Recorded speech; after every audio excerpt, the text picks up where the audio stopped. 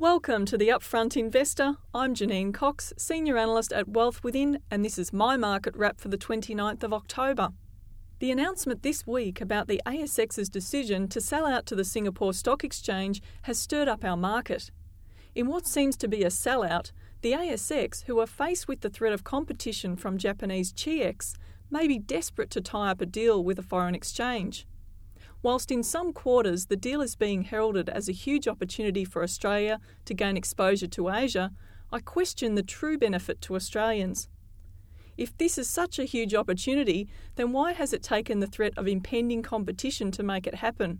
We must also consider that whilst the ASX is valued below that of the Singapore Stock Exchange, the value of companies traded on the ASX is around 2.5 times larger. This is almost reminiscent of Air New Zealand taking over the much larger Ansett, and we know what happened there. Of course, shareholders will be attracted to the deal, given the premium for the share price. However, the key point is that if Singapore is really the window of opportunity for Australia to tap into Asia, then why has money been flowing out of Singapore to the Hong Kong market? This move by the ASX is likely to come up against a negative reaction from the regulators and the public, especially if the head office for the ASX is to be stationed in Singapore, as Australia will not only lose jobs, but possibly future tax income from a large Australian company.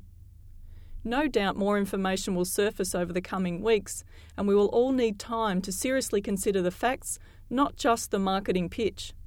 So what do we expect in the market? There is a lot of exciting news coming out of the Australian market related to mergers and acquisitions, including James Packer's decision to take a sizable stake in the 10 network.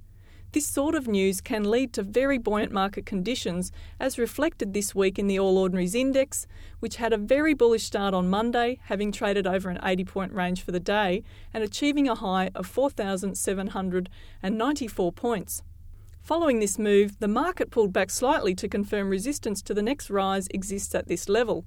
Given this, I believe the current rise is starting to slow and we may soon see prices soften for a couple of weeks.